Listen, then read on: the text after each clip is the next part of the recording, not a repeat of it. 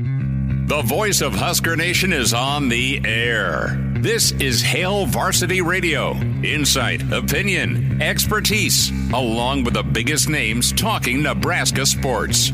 Join in with the show at 402-489-1240 or 1-800-825-5865. Now, here are your hosts, Chris Schmidt and Elijah Herbal. Back at you. It's Monday. It's Hail Varsity Radio. We're presented by Currency for all your equipment financing needs. Go Currency. He has made it back alive. No Tiger or Mike Tyson or Tattoo Punch. Elijah Herbal returns. I did almost get in a fight with a fighter, though. We'll save it. We will get there in a moment. Not really that close, but he was frightened with your mustache and backed away because clearly there's no training for that. But good to be with you. We have so much to get caught up on. Husker basketball, Husker baseball, NFL Combine, Coach Rule, Thomas Fedoni, and, of course, Chief Borders all spent time with the media earlier today. We'll hear from those fellas. And, just a ton to get to. It's a good week at state basketball coming up Wednesday as the boys tournament descends on Lincoln at PBA and the Devaney Center.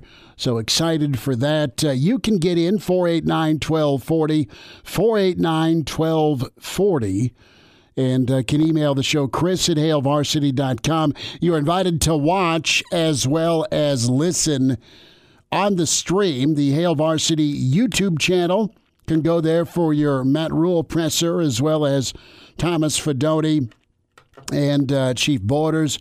The Hail Varsity Twitter radio handle also streams the show at HVarsity Radio and KFOR Facebook and Twitter as well. So we'll also get to Dylan Raiola news. He was in La La Land over the weekend. How did that shake out? But I put it to you, who had the better weekend? You as a Nebraska fan, wrestling finishing third, baseball going 2-1. Wasn't so great early against Ole Miss, but you beat Vandy, so that's all good. You go 2-1. You whacked the McCaffreys in Iowa, 81-77. We'll hear from Fred Hoiberg in a moment. Or did Elijah Herbal have a better weekend than most of Husker Nation? So I will let you explain yourself about you almost becoming a Ultimate Fighting champion, or at least an Ultimate Fighter. Did you please, tell me please, you put money down on Nebraska to win outright? On basketball? On basketball. I was going to. But I couldn't find my wallet. No, the problem was by the time that game was ending, I was already off the strip headed towards the airport. So timing thing. I wasn't going to have a chance to get back. But I looked at the line the night before, and I'm like... Double digits, wasn't it? 11.5 for Iowa with a total of 153, and I'm like... Man, if I was here another day, I would have parlayed Nebraska money line with the over and see how much money I could have gotten. And it would have been a great bet. I literally even mentioned it to my buddy Brian that night. I said...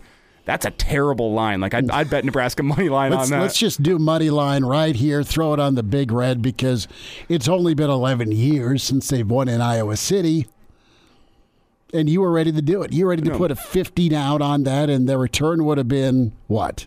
Well, lots of buffet or more time at the juice bar? Well, the problem was the sports book that we did stop by. I didn't make any sports bets this weekend, and we'll get into the reason why here.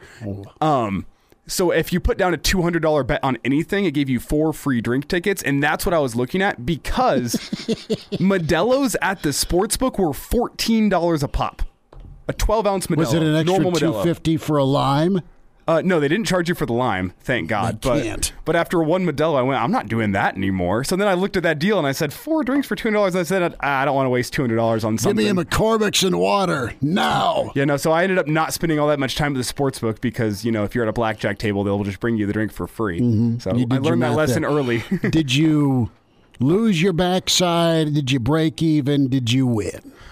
The weekend started great. Don't ask me about the rest of the weekend. Whenever I was playing... Common story, I hear. Like 2 blocks off this strip, there was $10 blackjack games. Okay. It's doing really, really well there. I even texted you about that on Friday night. I was doing really well out there. And then we moved back to the strip where the blackjack games were $50 minimums. And turns out the money that you made on the $10 games goes away pretty quickly on $50 games. I was sitting there thinking, man, I can make money 5 times as fast. And it turns out you can also lose it 5 times as fast. So a great Friday night. Saturday we had the UFC fights, and I briefly ran into both Jamal Murray, point guard for the Nuggets, saw him, said what up. He ran into you. Yes, he ran into me. And then I also got absolutely mean mugged by Daniel Cormier. For what? He was... Didn't like your mustache? We were trying to get back to our hotel, and we took the wrong route through. We ended up at the Uber pickup, so we had to turn around and go back through the double doors into the casino. And who's walking out through the same doors that I'm trying to walk in? But Daniel Cormier. I didn't even recognize him for a second, but I was totally in his way. And I didn't even realize it was him because he's wearing this low hoodie. I'm sure he's trying to walk through this casino, not get recognized on the night that his arch nemesis ended up winning the UFC heavyweight championship. Have a feeling he probably didn't want to talk to anybody and deal with people.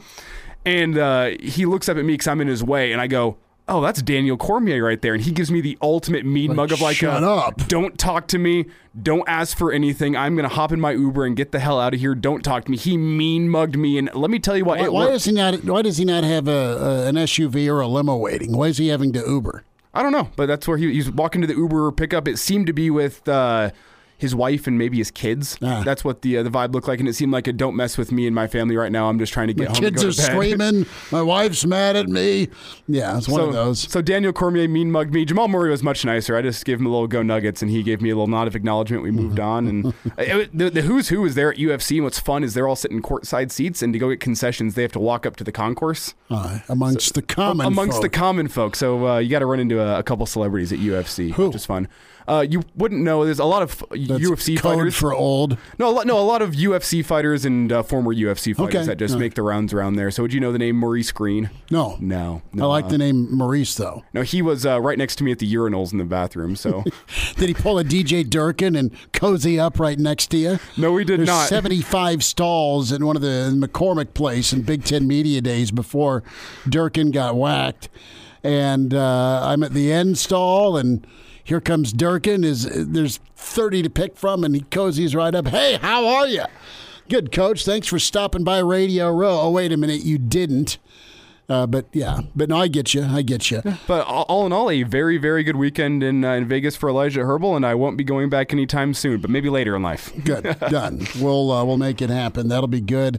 So Elijah made a strong case for a good weekend. Fred in Nebraska basketball making a loud case for, dare I say, a good season. 16-15, 9-10 in the Big Ten. What could have been if you play a second half against Michigan State. What could have been if you hang on against Purdue. I mean, this team, and Elijah, you said it before the show, dangerous with a capital D. Now, I'm still a little leery and weary of Minnesota, beating them a third time because of their length and their size and their athleticism. I know they're a 9-win team, but crazy things happen in the Big Ten tournament.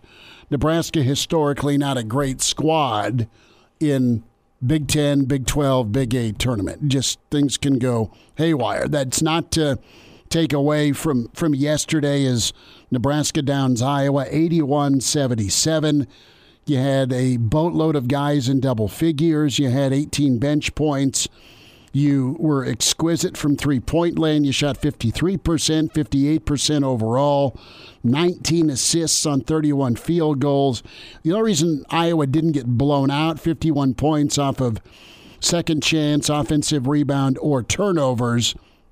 But Nebraska survived that. Their defense, good enough. Iowa did not shoot well, 36%, 32% from three. And Nebraska answered Iowa runs. Iowa came back, of course, after Nebraska was up 18-9, and it was kind of a seesaw deal. But Nebraska, their defense held Iowa without a field goal the final 6 minutes. There was a C.J. Wilcher sighting. He scored 7 straight to answer a run. Sammy Hoiberg earned his allowance, hit a big-time three.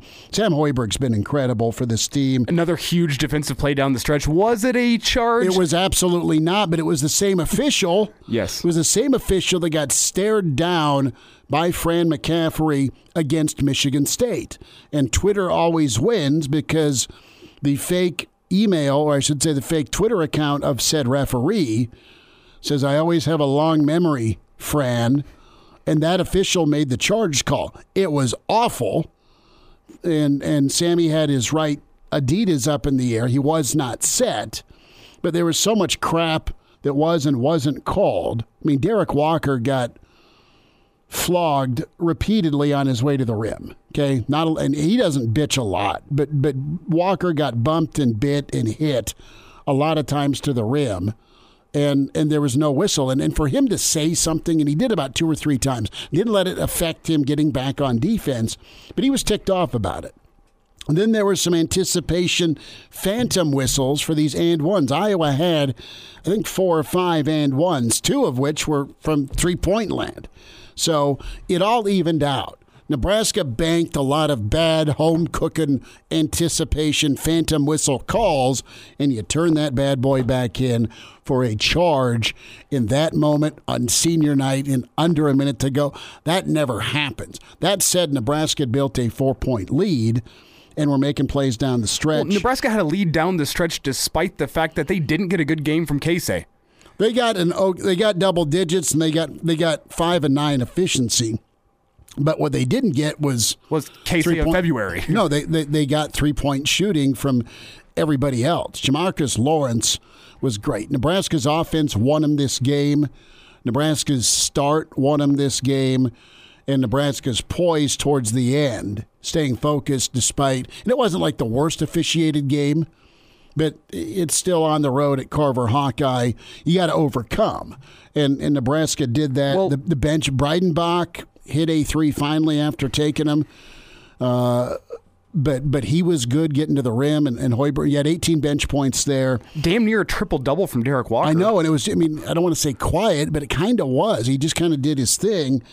And no, and then Sam Griesel. The other thing, too, is you only had 2 combined points from Kisei and Sammy Griesel in the second half. That's it. So Nebraska got contributions from everybody.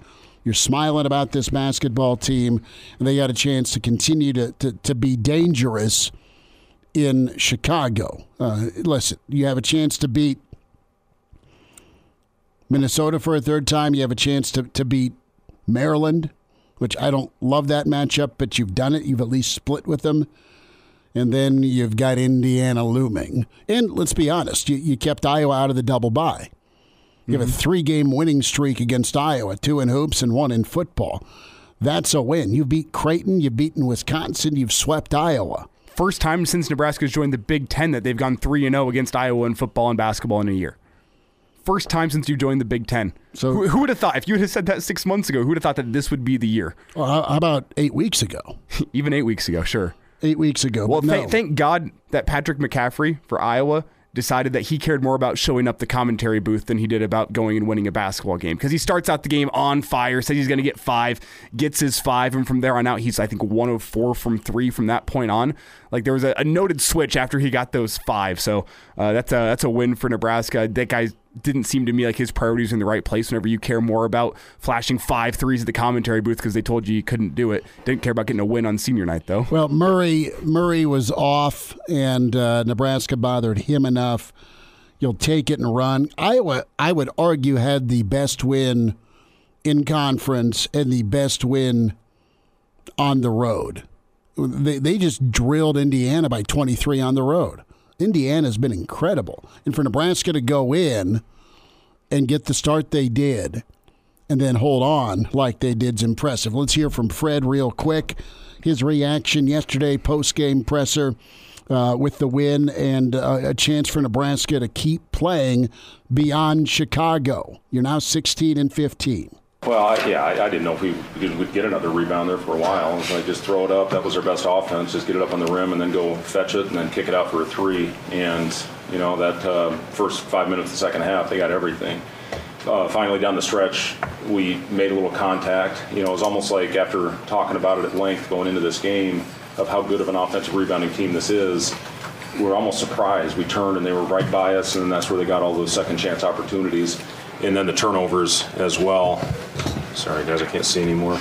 21 points after ours. How many? 21-10 points after ours. Yeah, that's, so 21. But, I guess to answer your question, Robin, to still find a way that just shows this team has a lot of resiliency to it. It's been the thing I've been most pleased with this last month of the season. And, whether we were down 17 to Wisconsin and 8 to Maryland in the last 5 minutes, and found a way to come back and get wins in overtime, and just keep our head up. And that's the one thing.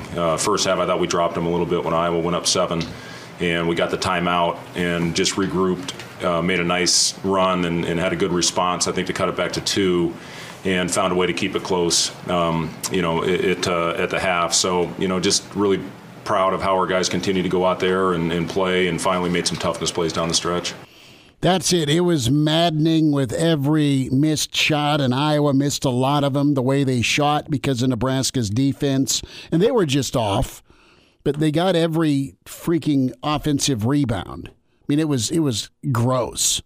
It was gross, and at the wrong time, they'd swing it. It'd be an offensive rebound that turns into a 3, and Nebraska always had an answer. Guys took turns hitting big shots, Elijah, and you just aren't used to seeing that, but you're seeing it a little bit more with this team. Their reward, have fun in Italy, right? They're going to take an international trip in July. Good for Fred, good for this crew to beat Iowa. Can they keep it going, and can some more March magic happen? You've had a lot of fun in February, got brought back to reality by Sparty, and then you go persevere in Iowa City. Jeff Smith, Hall of Fame coach, longtime Nebraska assistant. We'll talk prep hoops and Nebraska ball next. And now, back to Hail Varsity Radio. Thanks for spending time. Hail Varsity with you on a Monday. We're presented by Currency.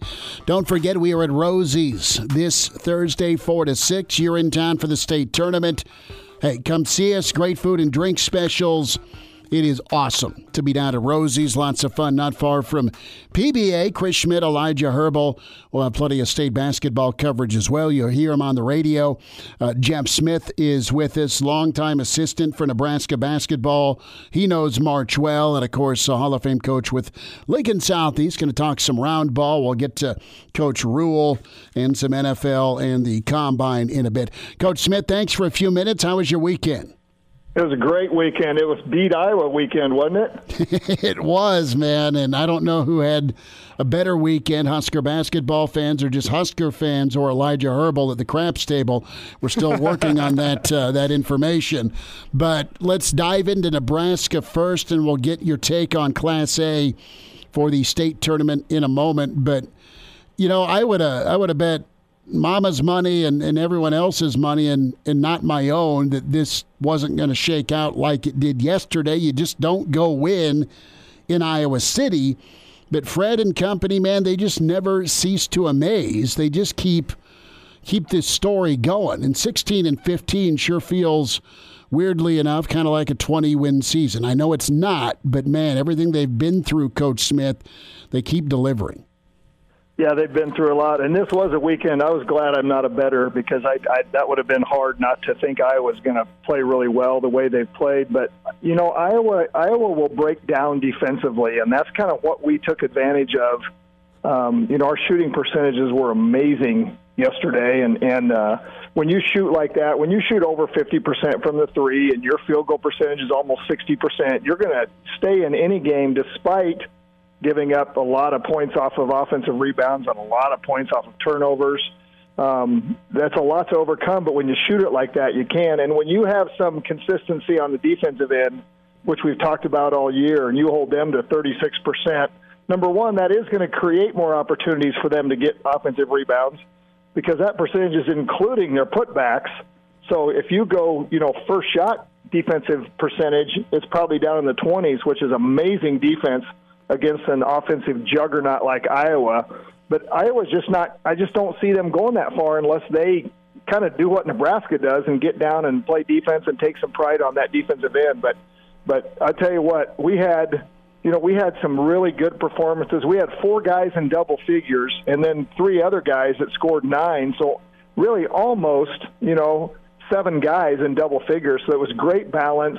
Everybody contributed in their way. I really liked watching Sam Griesel yesterday. I thought his rhythm with his shooting was as good as I've seen all year. So a lot of things point to some possibilities in postseason play here.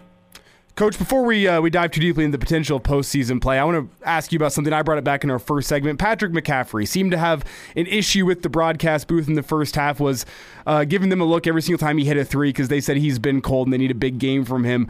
What was your reaction to that from a coaching perspective, seeing a guy have a chip on his shoulder from the broadcast booth trying to one-up those guys? Yeah, if that's what it takes to motivate you, I'm not sure you're playing for the right reason. Obviously, he was motivated to prove Robbie Hummel wrong. And then I was watching. I was out of town when the Iowa-Michigan State comeback happened, and they were talking about Rabracha had a problem with what they said. They must watch their broadcasts a lot, but I'm not really.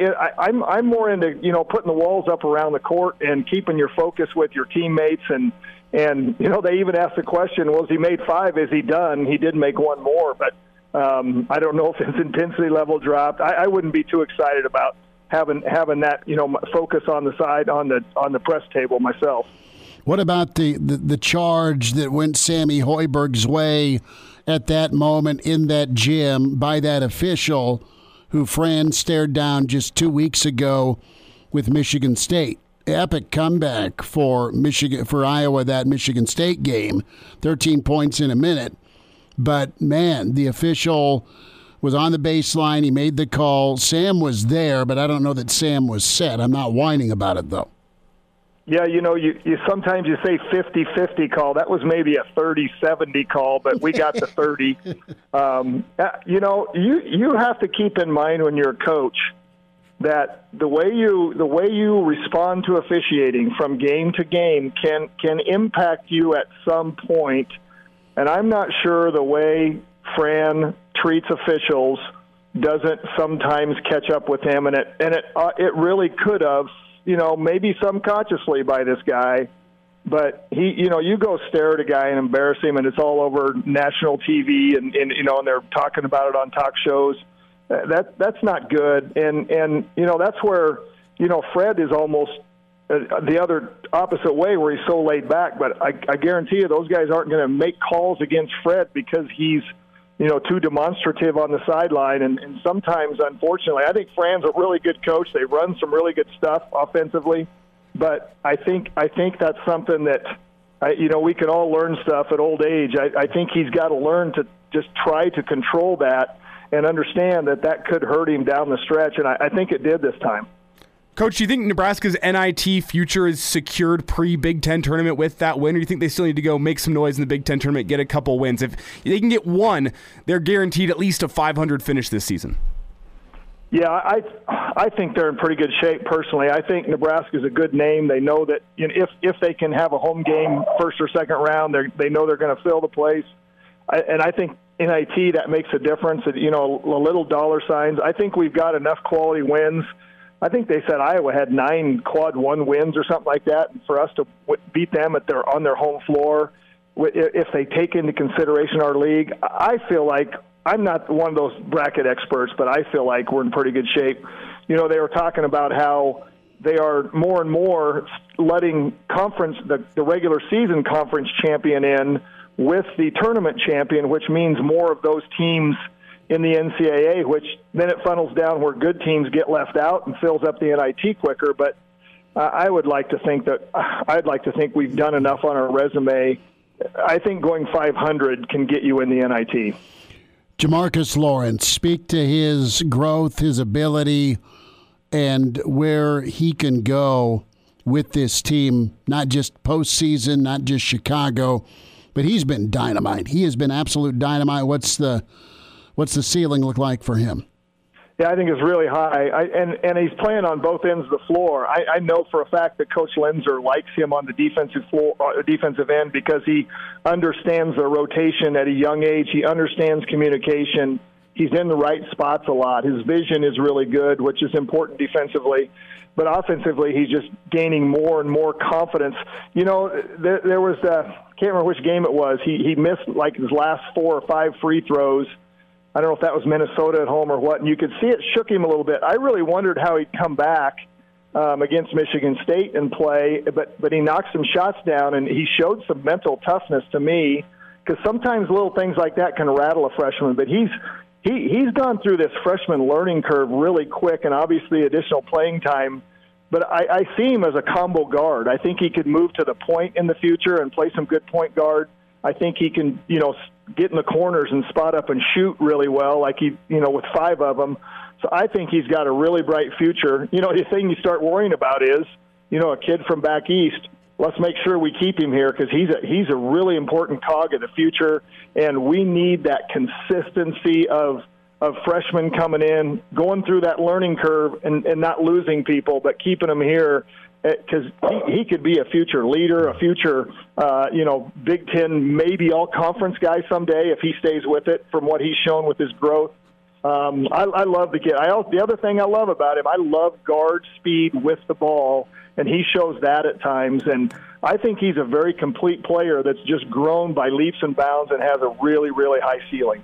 Coach, I know you've had a chance to go down and watch practice a couple of times, and you have been able to talk with some members of the coaching staff on multiple occasions. What do you make of what Nebraska has in the cupboard? There's a guy in Ramel Lloyd we haven't yet seen this year, Denham Dawson, Jamarcus Lawrence. There's some freshman impact guys that Fred Hoiberg has. What do you make of what he's got in the cupboard for the future? Yeah, I think those guys, Ramel Lloyd and Denham Dawson, just have to keep improving on the offensive end with their offensive skills. Ramel Lloyd's a really good athlete. I was almost wondering if they'd pull him out of redshirt. Really good body. It looks like he plays hard, kind of like Juwan Gary, kind of similar body, maybe handles even a little better. I think there's some future there with those guys, but I do think to play in the Big Ten, you got to have some guys that can make shots, and you can't have too many defensive specialists or, like Denham Dawson right now is kind of a rebounding defensive specialist. I hope he can just keep improving his offensive game. You put that with the athletic ability that they have, then you have some guys that can really contribute both ends, and then you're maybe top 5, top half of the Big Ten where you need to be with guys like that. So I think it's pretty bright. You got to start recruiting and keep your guys here. You got to recruit your guys first. Coach, we're going to wrap this segment with basketball, and if you got a couple minutes on the other side, I want to spend time on the state tournament here next segment.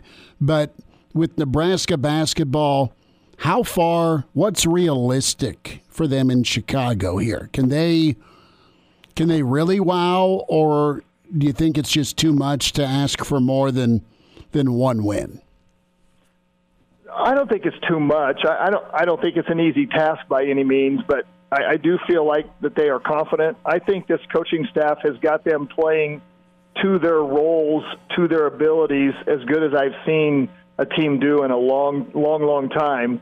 But, I heard you talking about Tominaga before we came on air, and, his February was fantastic. Well, Big Ten coaches aren't going to let a guy get 20, and especially it's harder for a 6'1", 6'2" guy to get 20 every night when you've got 6'7", 6'8" kids that are really good athletes and experienced players guarding you. But he's opened up a lot for the other guys. Mm-hmm. So, if he can still get some of his and they can still get him open off of screens, but then Jamarcus Lawrence takes advantage. I feel like Sam Griesel has been much more aggressive about the last 6 games and either been told or realized I just got to do a little more offensively. If he can keep doing that with aggressiveness, and then Sam Hoiberg can keep contributing, I think they got a chance to pull an upset after the first round.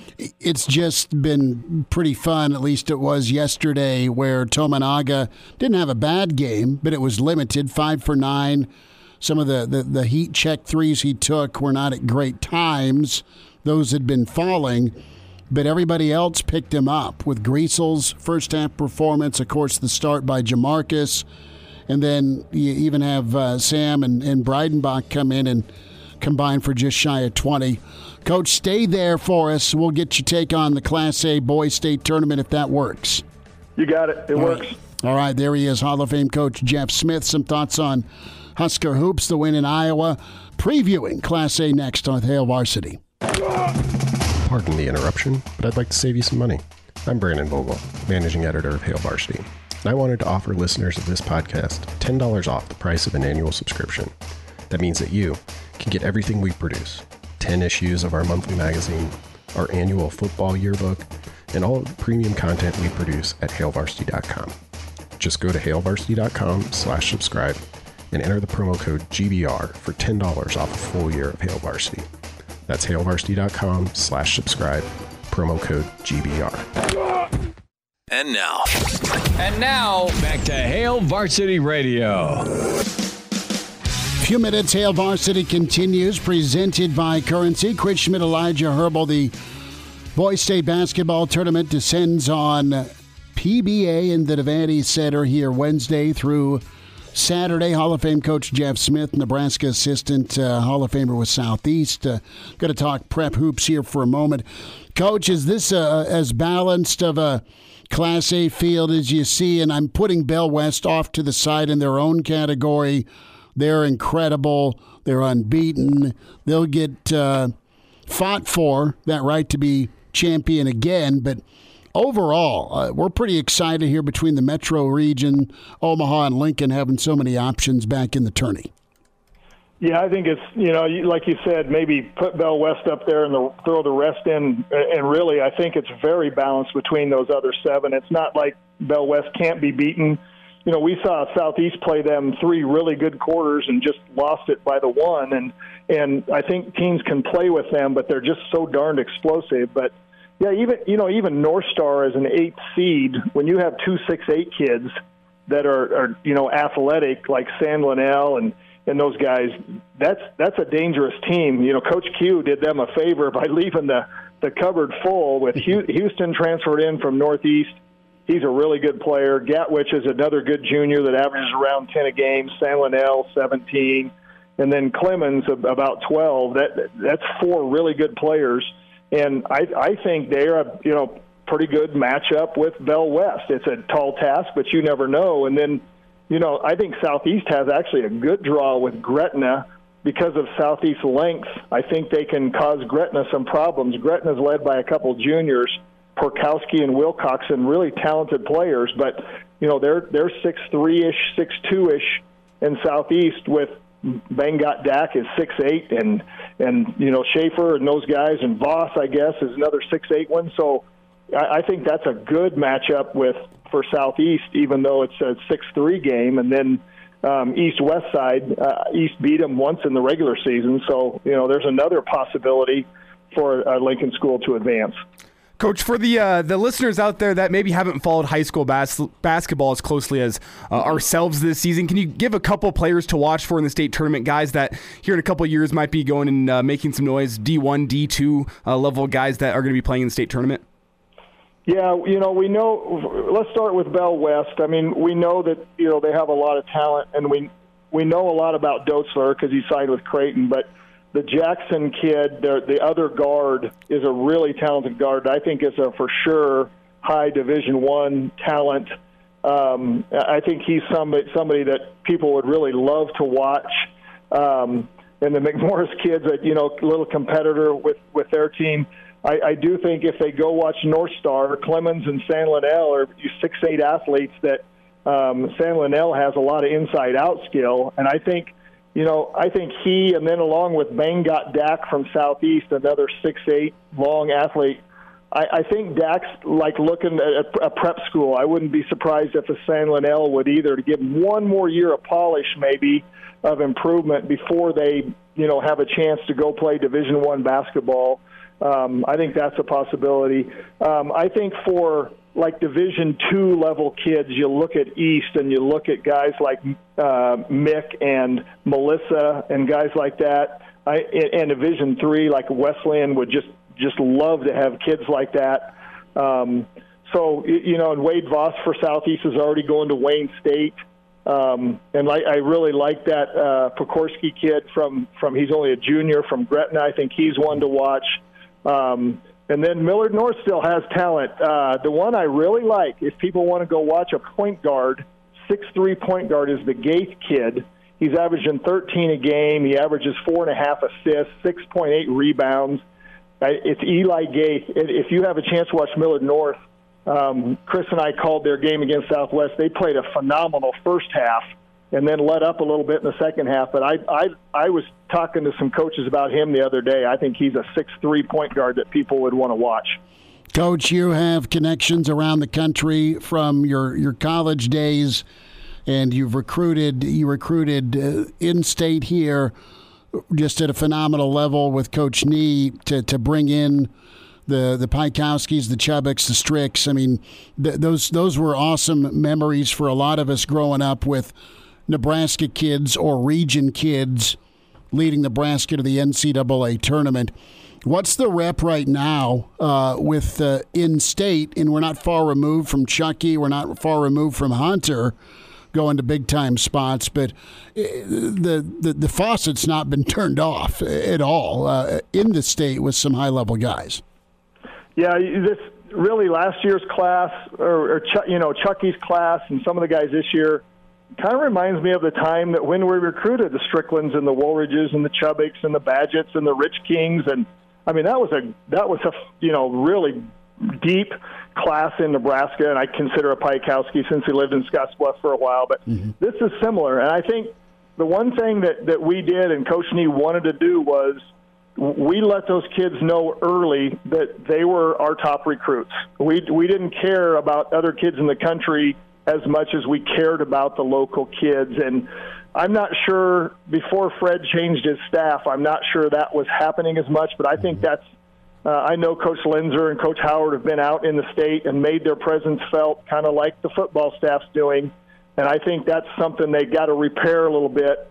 I think they should take a Nebraska kid every year. Maybe sometimes it's a walk-on. Maybe they can use NIL money. But when you need that scholarship kid like a Hepburn and those guys, a Green from Millard North, Nebraska has to get those guys. And I know Creighton's going to get some too because they're a great coaching staff and they're a great program and a good league. But we need to get those kids and keep them home. We've seen from Sam Hoiberg playing from Pius and going there, and Sam Griesel from Easton going there, and the history of Nebraska basketball with Nebraska kids. We've seen how effective that can be when you put their hearts on the floor and their loyalty on the floor and their work ethic on the floor, how that can pay off for Nebraska. Is it still a hard sell for in-state kids to look seriously? Nebraska's had a nice 6 weeks, but the bigger picture, you mentioned repairing the fence a little bit. Yeah, it comes down to winning. In my opinion, it comes down to showing kids that you're going to win and you want to win with them. And I think that they've kind of turned the corner on that of how they want to play, and I think they've turned the corner on that. You can say, look at the kind of kids we recruited last year. Look at Vandemel coming from SMU and a winning program and a great leader that he was and still is on the bench, and look at Gary coming in from Alabama, a winning program, and I think that shows a lot that they've kind of changed their focus of recruiting and understand that character matters. And then now, young man, we want to add you from Lincoln whatever high school or Omaha whatever high school. We want to add your Millard whatever high school. We want to add you to this and highlight you in this state, in this Big Ten conference. Jeff Smith with us here on Hail Varsity Radio. Can hear Coach throughout the state tournament with coverage and analysis, and also there for us all year long talking Big Red basketball. Coach, we will see you on Wednesday. Thanks again for a few minutes today. You betcha. That'll be fun Wednesday. That'll be great. Can't wait for it. There he is, Jeff Smith, great coach, Hall of Famer, longtime assistant at Nebraska. We'll wind down hour one. Plenty of football to get to with Coach Rule and Thomas Fedoni next hour. Charlie McBride's 15 minutes away on Hail Varsity. And now, back to Hail Varsity Radio. Back with you one final time this hour. 10 minutes away, Charlie McBride, a Monday with Charlie, Mr. Blackshirt. He is a wing connoisseur. And I had some incredible wings last Thursday at Rosie's. You're invited down. Come see us at Rosie's this Thursday for state tournament action. 4 to 6 road show with Hail Varsity. Downtown Rosie's, 10th and P. Excited to be down for state tournament action. We had fun last week. We had a buddy of Coach McBride's neighbor kids growing up wanted us to ask Coach about the neighbor kids. So we're gonna try and grow this thing with an Ask Charlie segment. So between now and about 5 after, if you want to email in a question, chris@HaleVarsity.com. If you have a question for Coach McBride, we'll get to it in the interview, or can tweet in if it's easier for you. Do so on the Hail Varsity Radio Twitter handle at HVarsity Radio. Or just tag one of us as well, at Schmidt_radio, at Herbal Essences, or there's a lot of options for this. Just hop on our live stream. Yeah, we've got some folks YouTube that are watching, and absolutely. So leave a comment. Ask Charlie. It's going to be fun. He loves it. He kind of grins about it. At least he did last week. he may be like, what are you doing to me? No, so we'll get there. Coach McBride, 10 minutes away. Room for you most of hour 2. Coach Rule, Thomas Fedoni, some chief boarders. We will get into the Iowa lawsuit. I know some folks are tweeting in about that reaction. And a reminder to buckle up. Use your seatbelt. It saves lives. It prevents injuries only if properly worn. Buckle up, a message from the Nebraska Department of Highway Safety Office. Did you crush the legendary casino buffet? Did you have good eats, or did you concern yourself? We had good eats. Don't get me wrong. We had good eats. We hit a really, really good steakhouse after the UFC fights. It was called STK. Okay. For steak. Everything in there was vastly overpriced, but it was absolutely delicious. Was it also a la carte? Kind of. So did you get your baked potato with steak, or did you have to order your side and then the butter was extra? The butter was extra. The side was extra. Guess how much a side of a baked potato was? $16. It's $20. Okay, $20 for a potato. Your appetizers are running in the $50 range. So I got. Did you have shrimp cocktail at least? No, I just got myself a steak. I will take more water, sir. A steak with some bread and give me some water. What kind of steak did you get? I just did New York strip. Okay, good. New York strip and 75. Yes. Okay. Nailed that. Well, nailed that. Wow. Was it 12 ounce? I hope 16. 16. Okay, 16 ounce New York strip. Was it thick? Decent enough. Ordered it rare, which was delicious. Yeah, absolutely. We had some steaks over the weekend. Jay Bird got his grill fired up. Mm-hmm. We cordially invited ourselves over Saturday afternoon to grill at night, and he had a side of beef. He got. This is the side of beef from our friends, the Erickson family, Jay Bird, and his brother and crew, and that's the beef we'd send to Coach Leach. Nebraska's best out of the North Platte Hayes Center region, and no free shout-outs. Well, I'm not. No, it was incredible because I had some of it Saturday. I brought mine from the store. They're like, well, we got this. They whiskey soaked. No, excuse me. They bourbon soaked it. Oh, yeah. They bourbon soaked it, and they did it like a place in Omaha, no free shout-outs, that I'm trying to mimic. Mm-hmm. And it was incredible.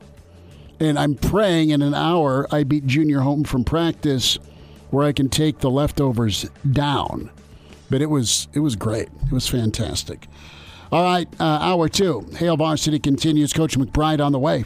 Hey, it's Schmitty. Want to tell you about a fantastic opportunity to work for a rapidly growing company that also enjoys the benefits earned with having competitive, stable history of work over 20 years. FSC. The FSC Edge. It's a leading technology innovator serving governmental agencies. Expert services helping worldwide patent offices meet strict processing and publishing timelines while delivering exceptional quality. They support some of the world's largest patent offices throughout the U.S. and Europe. That includes the European Patent Office, the German Patent and Trademark Office, and the U.S. Patent and Trademark Office. The only group of companies worldwide to provide such support to all 3 of these agencies. Working at FSC, you have a chance to work with fun people with great attitudes and learn about patents. You're not on the phone. You're not customer-facing. It's casual dress. And the work environment, it's a new environment with over $2 million in improvements. You have access to generous benefits packages, company support for health and wellness, and you do impactful work on a national scale. Make a difference. Their team's constantly growing, and they're always looking for new people to join their mission. Check out what's available today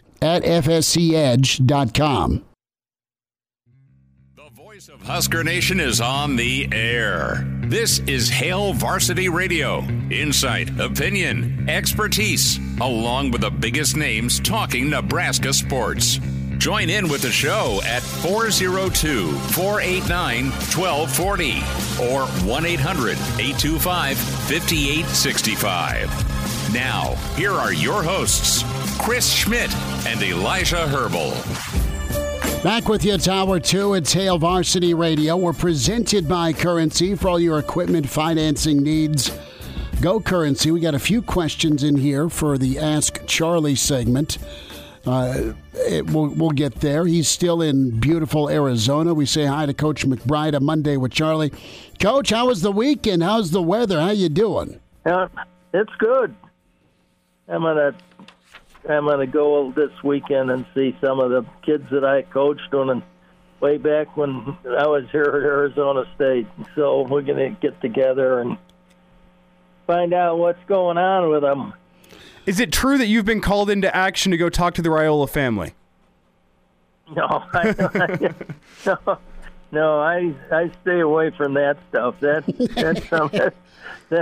Although because of my relationship probably with his father, I could do it. I could go over there and and spend some time. That would be questionable though.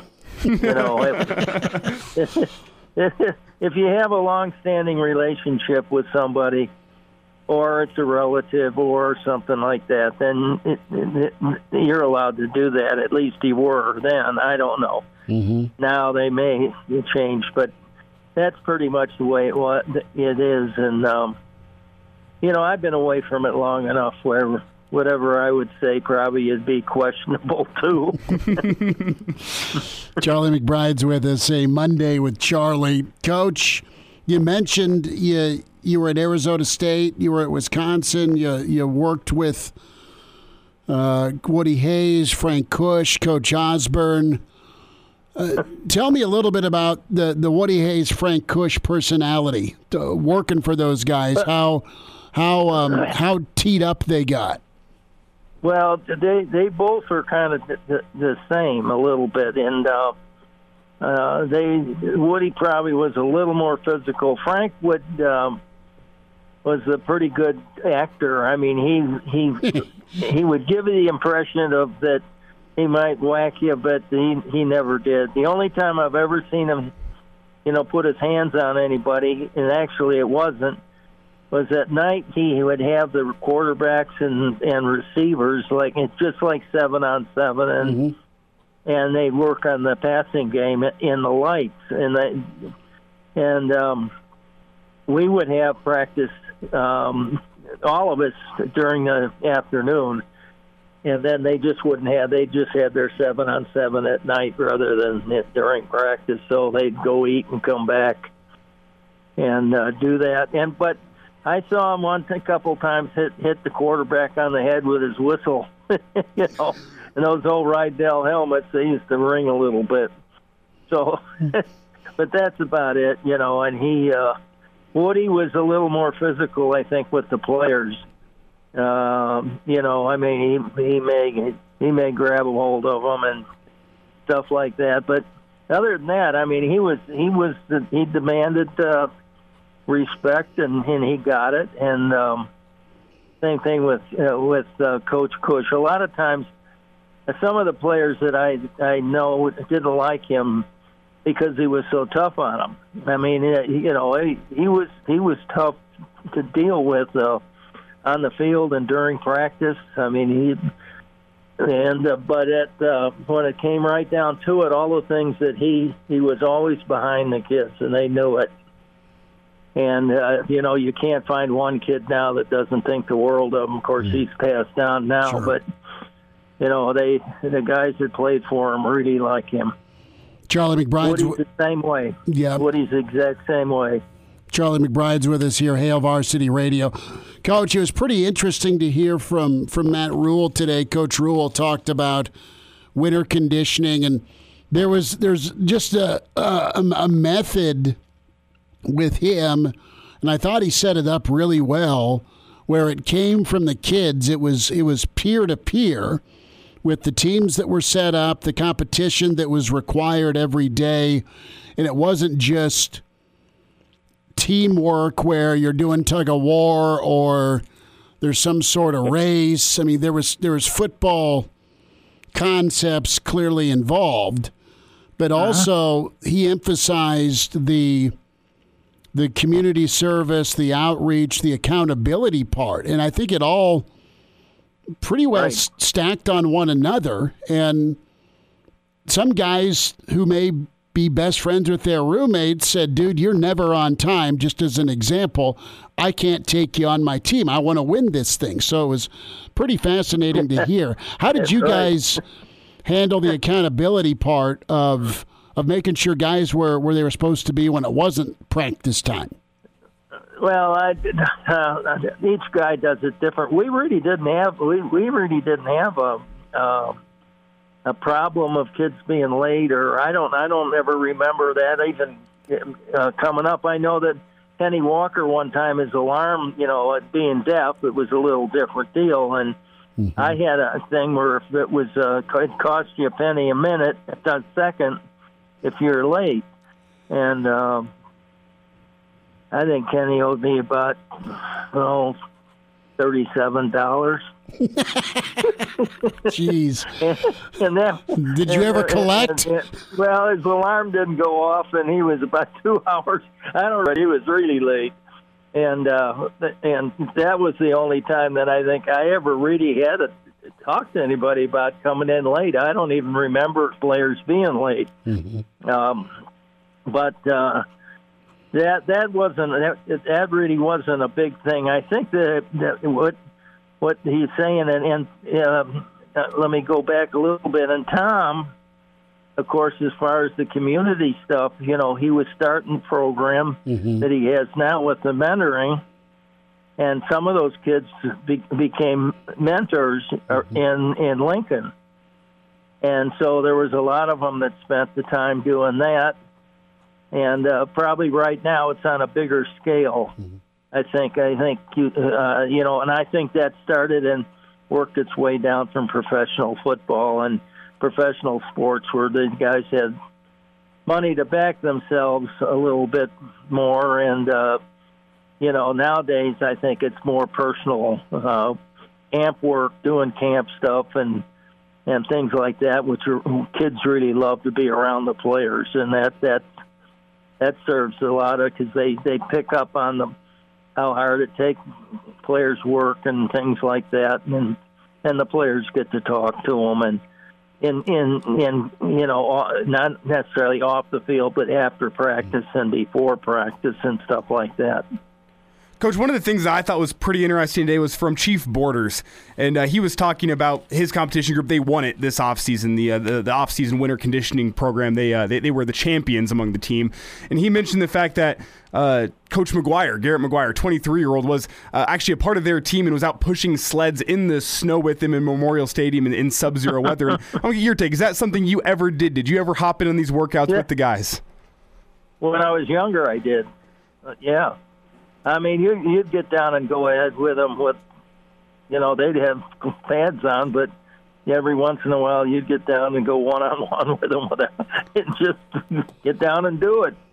And, that,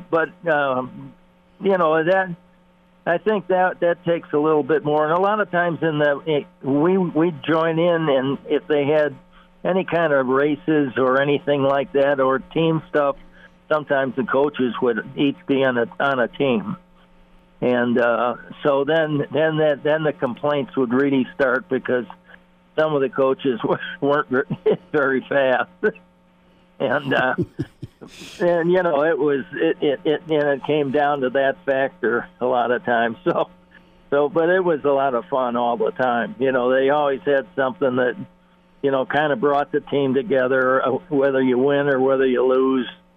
There was just a way that, for example, Coach Cush would, had it. He would tease guys and stuff like that, and it would be, make a lot of fun out of it. Coach, I want to get your take as defensive coordinator, teaching the other coaches when you change a defense, and that's where Nebraska's at right now with Coach White in this 3-3-5 defense. The other coaches are getting on the same page. How did you approach that when there was a tweak or a concept that you wanted to use defensively? This is an idea you had, an idea maybe someone else had, and you implemented it. How were you able to coach the coaches? Well, that actually isn't as hard as you'd think, because we spent a lot of time before practice in the summer and things like that. Each coach got up and talked about his position and how he was going to coach it. And so everybody knew what that coach was doing. And they don't have that, maybe with the recruiting going the way they did. They probably don't have that quite as much. So they're going to have to be careful. Be sure everybody knows they're all on the same page when they practice. Mm-hmm. And it may be a little slower than you'd like it because of when they came in. But I think the main part of the defense would get in. And one of the things we did was we taught them some of the schemes and actually didn't actually run them in a scrimmage, just so that they were aware that we have that and we're going to work on it in the fall. I mean, that's something that we want them to be aware of rather than throw it all at them at once in the fall. So all that stuff's been worked out. All the practices have already been made out. And they may be a little bit of change in some of them, but that may be because of maybe an injury or something like that, but they're minor that way. So we were pre-planned. It wasn't the day of practice we decided what we were going to do. Mm-hmm. We already had it all written up, and it just went time to time. Now, when we worked with the freshmen individually, that was something that we had. It was kind of a basic thing of teamwork, and because we had the freshmen in our group work, so it was more of a teamwork thing and teaching them the plays, teaching them that kind of thing. When we had them alone, like we'd have them come out a little later, and we'd send them in a little later. Mm-hmm. We'd keep them out after practice for a half an hour or so and run plays and put defenses in and things like that. Charlie McBride's with us, Hail Varsity Radio on Monday with Charlie. Coach, we had so much fun talking about the swimming pool last week. We're going to do another rendition of Ask Charlie. This is from Walt. He emailed in, chris@hailvarsity.com. Walt from Papillion. Did you ever have any interactions as a player or as a coach with Ralphie the Buffalo? No, yeah, you just stay away from that thing. I mean, I remember one time Lance Van Zandt was standing out on the field before the game, and he didn't see this coming on. Oh no! He just kind of and kind of at the last minute, it was coming down on him, and those kids, they have to really run. Yeah, I mean they did. And they lose their hats, they lose everything. But you had seen him scamper. He really moved his feet out of the way. But that everybody, that was kind of a funny thing on both sides. That I'm sure the Colorado people enjoyed it, but we got a laugh out of it too. But that thing is dangerous. I mean, yeah. So we were used to that from we were told when I was playing. We'd be down on the field, and sometimes they'd bring them out after the game. Okay. And so we were always told to stay away from it, and there's a difference in age a lot of times. And the older ones, you can't, they can be really mean. Coach, quickly, if it came down to it, how many defensive linemen do you think it would take to successfully fight off Ralphie the Buffalo? Should it come down to that? You mean how many a year? No, I mean just like if it's a mano-a-mano matchup, Ralphie the Buffalo against Nebraska's defensive line, how many defensive linemen would be required to successfully fend off Ralphie? To take care of that thing? Yeah. Oh, I'd take 6. They do it with 4, I think, but guys that didn't know what they're doing, can really get in trouble. I think you need one for each leg, and then just one to hop on the back and put it in a rear naked choke. Yeah. Well, good luck. And we had a player that was a cowboy. I mean, he was a roper, and he was doing it professionally. And he called me up before practice one day, and he said, I was having an accident, Coach. And I said, what happened? He said, I got my rope caught in my thumb and pulled my thumb off. Oh, no. And they sewed it back on. Well, to make a long story short, he was late for practice because they sewed it, for preseason. And we had to be careful with him for a long time. But what happened was that we were playing Iowa State, and I mean, it was cold. Mm-hmm. I mean, it was really cold. And he came over to me and he said, Coach, will you take my glove off? And I said, yeah, how's your finger? He says, I don't know, but I think it might be in my glove. I thought, well, and it wasn't. It was, it was fine. But, that kind of, I was thinking, what if I take this thing off and his thumb's in his glove? That'll be cute, Charlie McBride with us. Wow. Coach, we'll continue on next Monday and enjoy the sunshine of Arizona. I'll do it. All right. Thanks so much. I'll do it. Okay. Dan, thanks for having me. I'll talk to you next week. Like what you hear? High-quality radio and podcast is part of what we do at Hail Varsity. Hey, it's Chris Schmidt with Hail Varsity Radio, and I wanted to offer listeners of the Hail Varsity Radio Show podcast $10 off the price of an annual subscription. That means that you can get everything we do. 10 issues of our monthly magazine, our annual football yearbook, and all the premium content we produce at HailVarsity.com. Just go to HailVarsity.com/subscribe and enter in the promo code GBR for $10 off a full year of Hail Varsity. That's HailVarsity.com/subscribe, promo code GBR.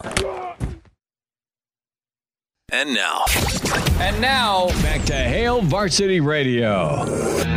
Big thanks to Charlie McBride. We will continue on with this Ask Charlie part of the segment next week. That's an acknowledgement to your email, Kevin, your input, Charles, and our friends at Go Big Redcast, Hurrdat podcast you got to tune into.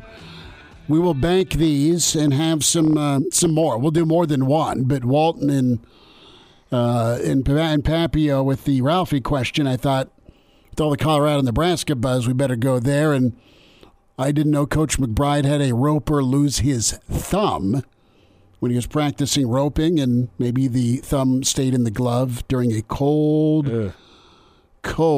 day in Ames. There's not such thing as a warm day in Ames during football season, but gotta love the Ask Charlie segment.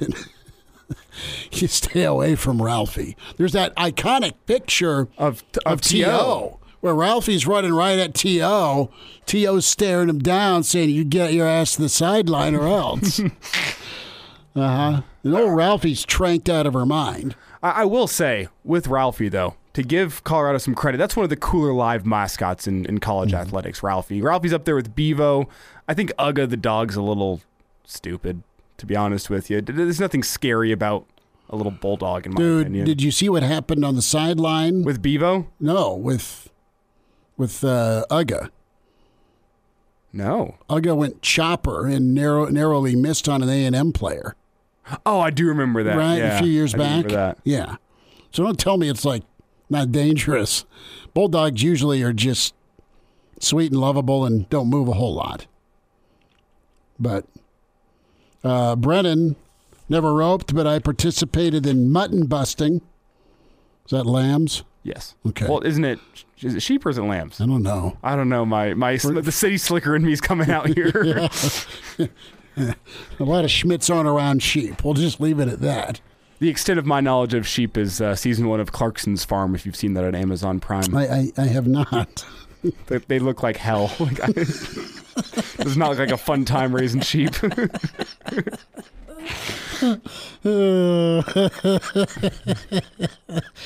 Okay.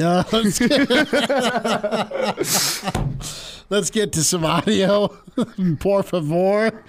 Coach Rule. Here we go. Coach Rule. So, Matt Rule spoke to the media a little earlier. What did he learn? What did he want to get done? And he emphasized, the most important part here is the practice. Scott asked a great question. I think the Peter brothers would have made Ralphie crap himself. Totally agree. Christian and Jason would have tag teamed that poor Buffalo, and we would have had buffalo steak. Back to Rule. Coach Rule, what did he learn? What did he want to get done? We came into the offseason feeling like we wanted to build strength and mobility. I think we have. We're feeling like we wanted to learn the process and that we're going to undertake, and wanting to build a sense of brotherhood amongst the team. I think we've made a lot of steps in that direction. I think now it's just time to really, that process, take that over into football. In our program, practice is everything. It's the most important thing that we do. And, whereas people focus on the results, we try to focus on things we can control, which is the way that we practice, the attention to detail. And what I'm finding with this team is they're highly, highly, highly competitive. But sometimes the small details, as do with most 18 to 22-year-olds, they get away from us a little bit.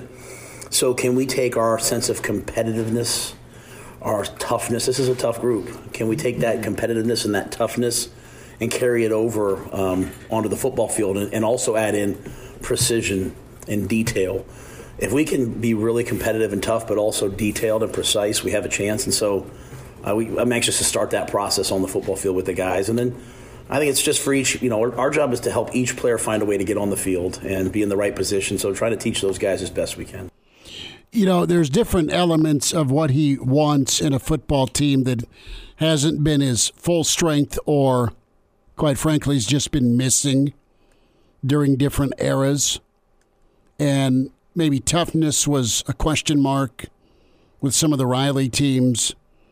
Maybe just the details from the head coach on down during the Frost era. It's not that Frost doesn't know football or doesn't see talent or hasn't picked out a guy like Cam Jurgens to develop. I mean, there's examples, but from a detail standpoint, it was a lot of little things that kept unraveling for Nebraska. It's a lot of little things that became big things. Sure. And I think he's on point, Coach Rule is, with, all right, got to be strong, got to be tough, but got to be detailed. And he's not throwing the kids under the bus. He's like 18 to 22-year-olds.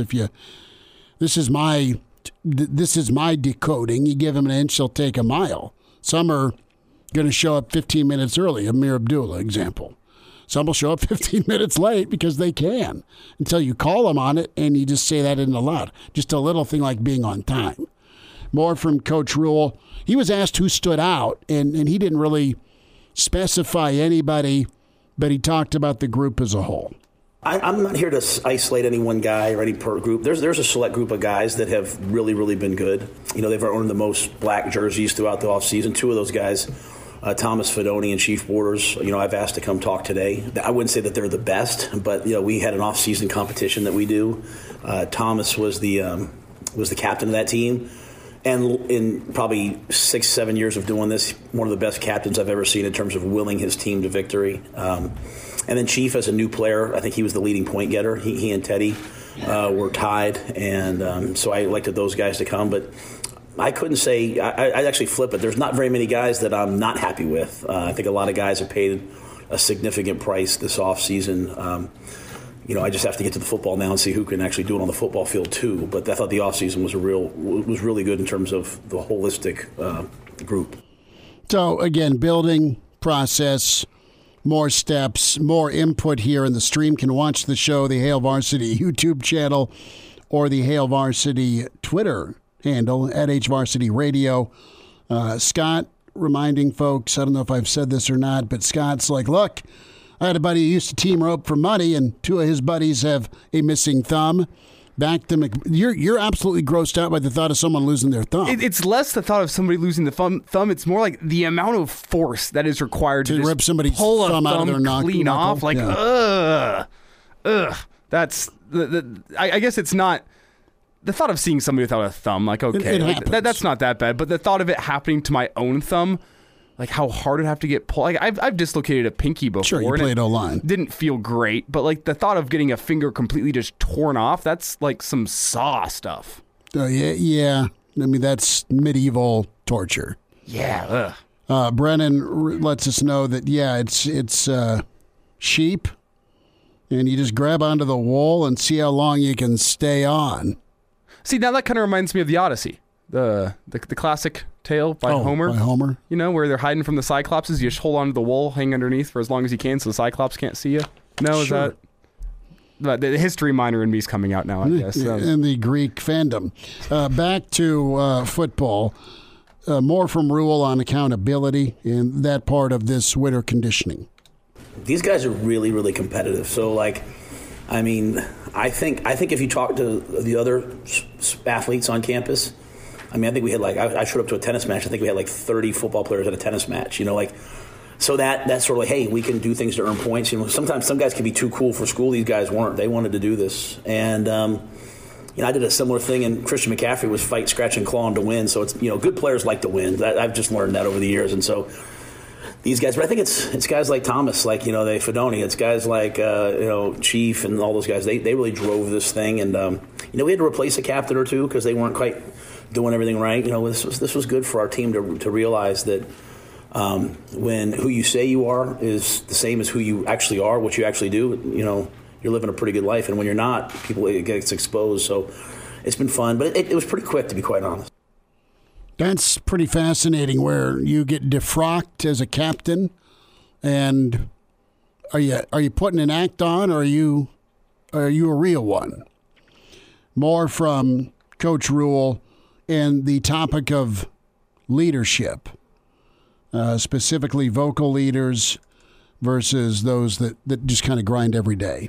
Yeah, I'm really careful, about the vocal thing. What we don't need is a bunch of spokespeople, right? I watched the highlight tape from last year.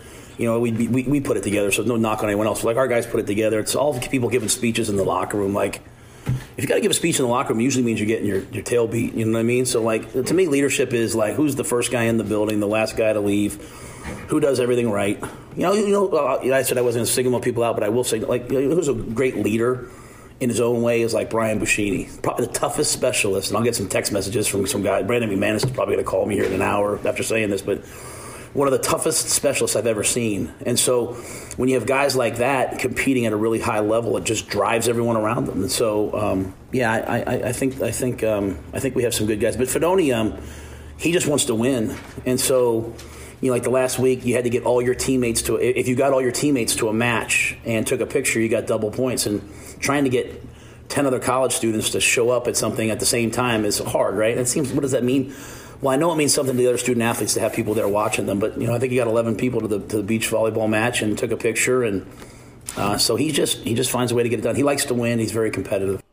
Well, and I guess that kind of gets back to his recovery from injury, and it makes sense because it was discussed. Has Thomas Fedoni rushed back from injuries? And I think with Matt Rule speaking on that competitiveness inside Thomas Fedoni, it makes sense how hard he's worked to come back from those knee injuries. And though he may have rushed it, I think what Matt Rule is saying kind of checks out with what we've seen in Fedoni's Husker career. He's built different as far as mentality, and he's been given a ton of accolades, but his drive is at a different level. And the question is will his production on the field match that drive off the field? Well, he's going to try and make sure that he at least gets the opportunity. I mean, it's plenty of adversity he's faced. Sure. Can we squeeze in the jersey designations, the mat drills? Do we have time? Cut 11? No. Yeah. Hang on. We'll get more on the jersey designations. I know that's a big thing the last few days we touched on. We'll hear from Coach Rule on the other side. More from Thomas Fedoni. Yeah, are you looking at Scott's? Yeah, you just described the whole thumb story. Put it on. Okay, I'll read it off here. Scott says, saw one of them happen. That is somebody losing a thumb. It popped straight up in the air. All he said was, son of a B. I lost my bleeping thumb. We stuck it in some ice, but the doctor couldn't sew it back on. It was weird picking it up. That's an understatement. Just a touch. And this goes back to the Ask Charlie segment we're doing every Monday now. We'll get a question in from you, Twitter or email, to ask Coach McBride. And we had Walt and Papillion ask if he ever ran into Ralphie, had a run-in with Ralphie when he was either a coach or a player, and somehow it got onto the topic of a roper that used to play for Coach McBride that lost a thumb, and they weren't sure if he lost his thumb in the sidelines of an Iowa State game. And now, back to Hail Varsity Radio. Sure to get the podcast, Spotify, iTunes, Google Play. Download the whole show or the segments you want to hear. Coach McBride every Monday. Jeff Smith, longtime college basketball coach and Hall of Fame basketball coach in high school. Talked upcoming state tournament action and Nebraska's run here. Great win over Iowa. Elijah Herbal back from Vegas. Chris Schmidt with you. And more from Coach Rule.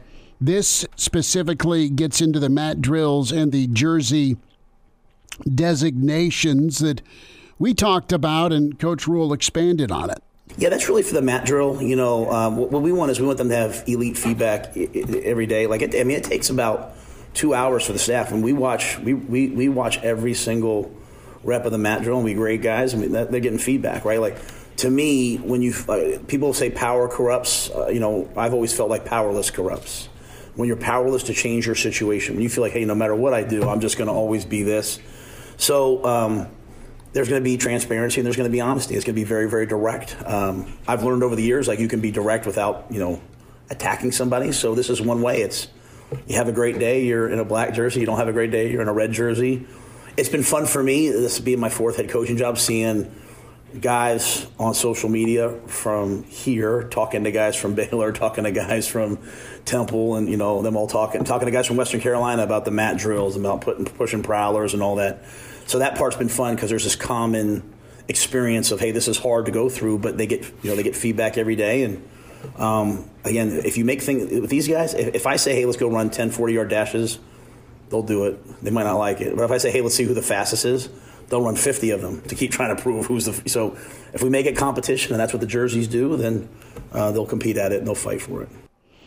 So strength and conditioning, what it was geared for, some of the research they did with film study, and the topic of mobility. Nebraska's strength has not been an issue, right? They're not getting pushed around in the Big Ten on the lines of scrimmage anymore.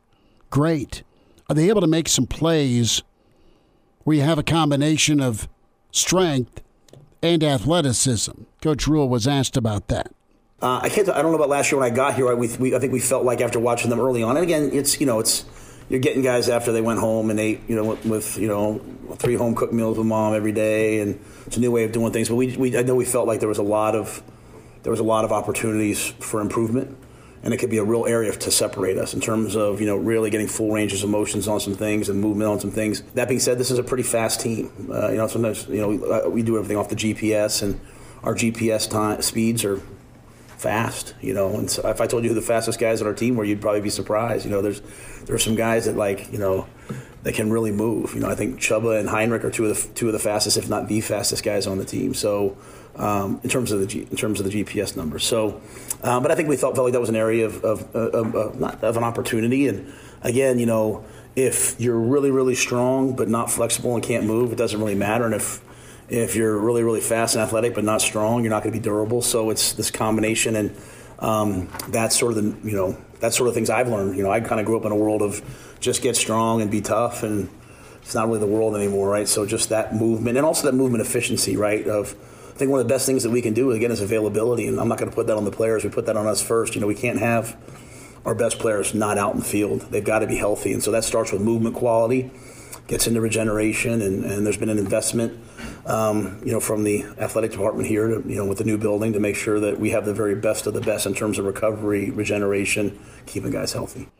Last thought from Coach Rule was sneak in a little Thomas Fedoni, physical spring. Is it going to be a physical spring? Physical. It'll be physical. Yeah. We'll have a couple, scrimmage days. The NCAA has rules. We won't be. Again, we're not going to be wanton. We're not going to be dumb. It's just to me, it's all about the quality of the contact. We're going to have we believe in playing with dominant contact, and so we'll drill that way, we'll rep that way. You know, I'm not a big like helmet, shoulder pads, no pants guy. Like, you know, we'll either be in helmets or we'll be in pads. And so to me, I mean, there'll be live days, there'll be non-live days. I mean, we'll follow all the rules and do all that, but I just think it's the quality of contact, right? Like even when we're thudding, you know, we won't be tagging guys off. I mean, we won't hit them from the side or from the back, but, you know, we won't go to the ground on days we're thudding, but we're going to strike and we're going to, you know, to me, you know, these guys are young. They're getting trained. They're not getting coached. They're getting trained. You get coached at the next level. Right now, they're training themselves on how to block, how to tackle, how to get off blocks, and so we have to train that. And the only way to do that is do it repetitively. So I think it'll be physical, but it won't be caveman like. I mean, we're not going to go out there and just have a bloodbath. We're going to be smart because we do. The greatest gift I can give our players is health, and so I want to keep them healthy, but I also want to turn them into the best player they can be. That might be one of the greatest coach speak lines I've heard Matt Rhule deliver. And if you don't know what coach speak is, it's essentially just using terms and phrases that are common in coaching that don't really mean all that much. And that's the ultimate one. That's crystal clear to me. It's going to be physical. You're gonna get hit. I'm not talking about that. It's him saying we're not coaching, we're training. That's like an ultimate coach speak answer of like, no, but what does that mean? To me, it means that they're going to train these guys to be able to go out on Saturday and make an open field tackle or get off of a block or make a block. It's not that they've been doing this for years. They're kids that are playing Division I college football, but it's different where the result isn't the same as the expectation. It's been different. You can't not hit and then go out there and expect the team to not suck at tackling. Mm-hmm. And you need to be able to do it enough where you don't kill your team, but they're good at what they do. Jojo Doman's a guy that is a great open field tackler. Mike Brown was a great open field tackler. Grant Wisdom and Jason Peter were great at getting off blocks and going and finding a ball carrier. We go down the list of the guys that you watched growing up, and they're just like, dude, they're different. Well, they busted their tail at it. They were made ready through training. So coaching. Sorry. Well, no, he says training. I just heard that. I just thought it was funny because I go, what? Like, I understand there's a slight difference between training and coaching. I just think it's weird to make that a big sticking point. We're not coaching these guys. We're training these guys. So can we sneak in some Fedoni here about the staff's approach to winter conditioning? Sure. All right, let's do that. And then Fedoni opens up a little bit on his recovery and recovery time from the last step. But we'll start with this winter conditioning.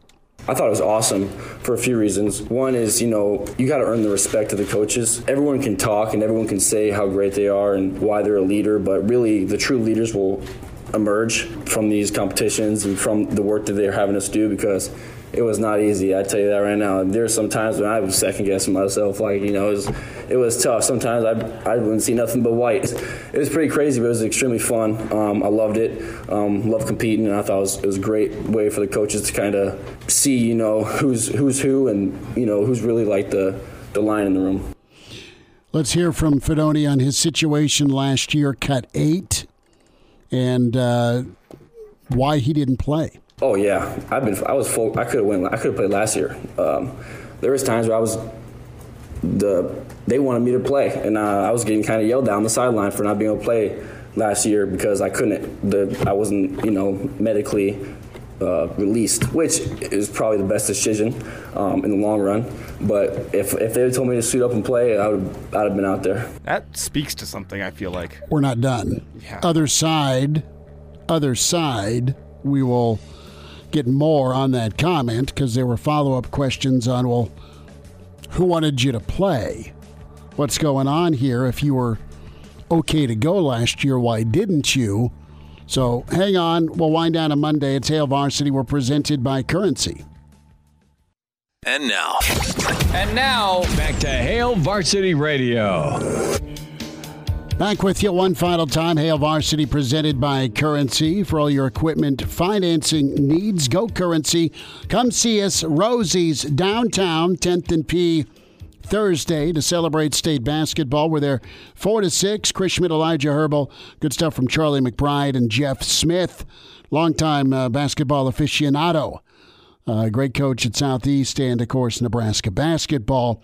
Thomas Fedoni laid out that he was getting yelled at to play last year. was he cleared? More from Fedoni.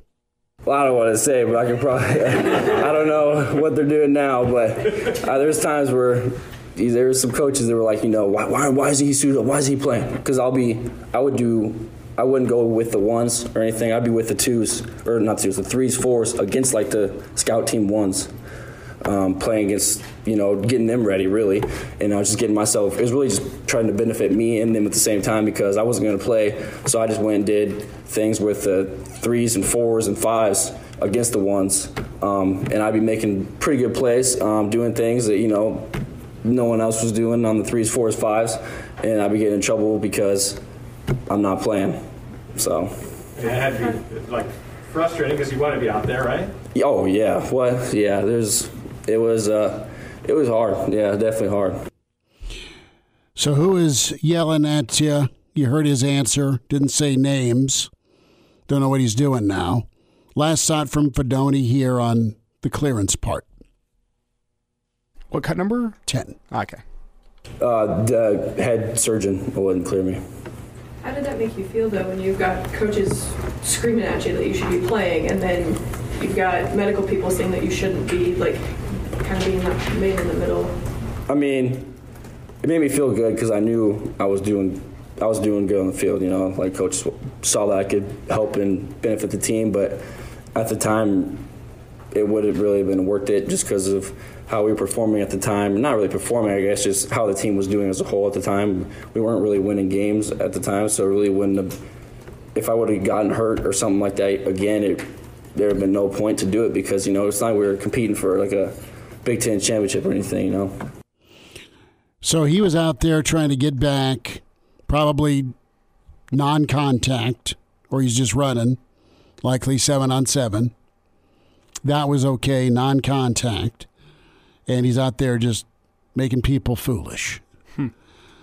Just tearing them up. Well, if there's a bright side to it, you kind of look at it like the Nuruddin Nueli situation where it's, you didn't get a play last year, but you did get to spend that year fully focused on your own development. As he mentioned, he's going up against the ones every single day in practice. It's a similar story for Nuri. You're not going to be a starter, so you're going to go give that starting defensive line a good look in practice, and you're going to get better as you do that because competition breeds more success as you go up against higher and higher level people. Fedoni also, let's squeeze in, cut 16, the coaching change, and did he think about transferring? Yeah, that was crazy. There were so many speculations out there. I didn't know who we were going to get. It was crazy, though, because it's just you don't really know what to expect, to be honest. So I don't really – it's been a while ago, but I remember it was crazy. You always have those thoughts. I mean, I'm not going to lie. Yeah, I've definitely considered it before because, I lost my coach, Coach Beckton, who, in my opinion, is the best in the country. The dude was insane. He was so detailed. From the, if you had a step just an inch off or 6 inches off, he'd see it and he'd fix it. And, but, I feel like that's with anybody. And then once you get to see this new staff and see how they work and, what they're doing, it changes you. So. Back tomorrow at 4. Thanks.